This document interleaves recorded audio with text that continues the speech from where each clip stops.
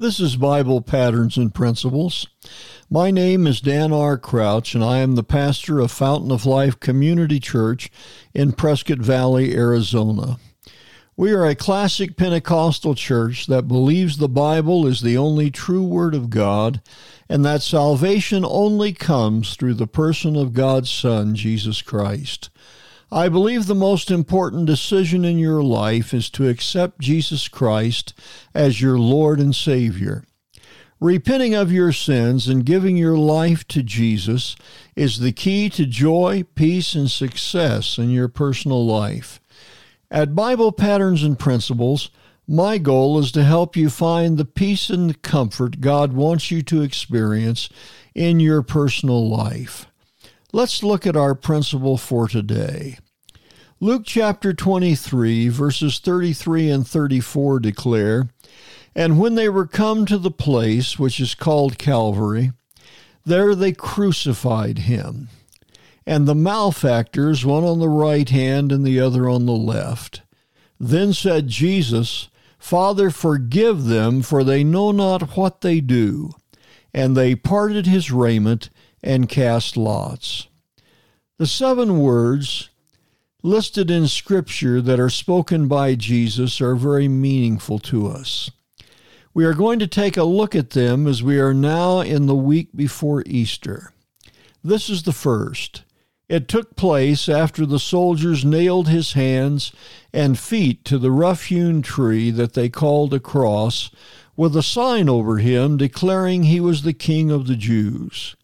They hung him between 2 thieves. The agony must have been excruciating. Yet we see the heart of our Savior. He is not overcome by hatred for the cruel men who have mocked him and scourged him and finally nailed him to the cross. Instead, we see the heart of God revealed to us.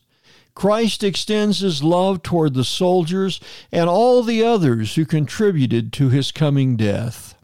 Father, forgive them, they know not what they do. The words include a prayer for the crowd that called for his crucifixion, the priests who had falsely accused him, and the soldiers who had done the terrible act of crucifixion itself. We are reminded of the words here of John chapter 3 and verse number 16 and 17. "For God so loved the world that he gave his only begotten Son, that whosoever believeth in him should not perish, but have everlasting life. For God sent not his Son into the world to condemn the world, but that the world through him might be saved." These words ring in our hearts as we see Jesus on the cross.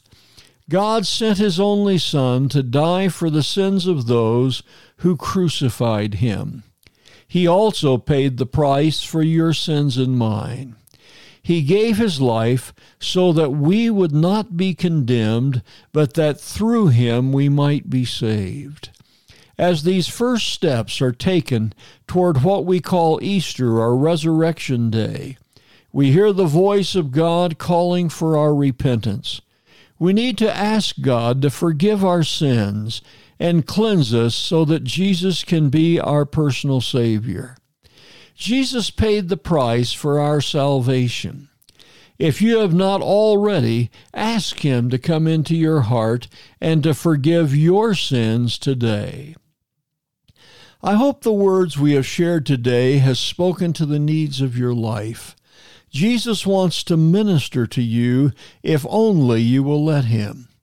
If you have not already done so, invite Jesus Christ to be your Lord. All you have to do is invite him to forgive your sins and be your personal Savior.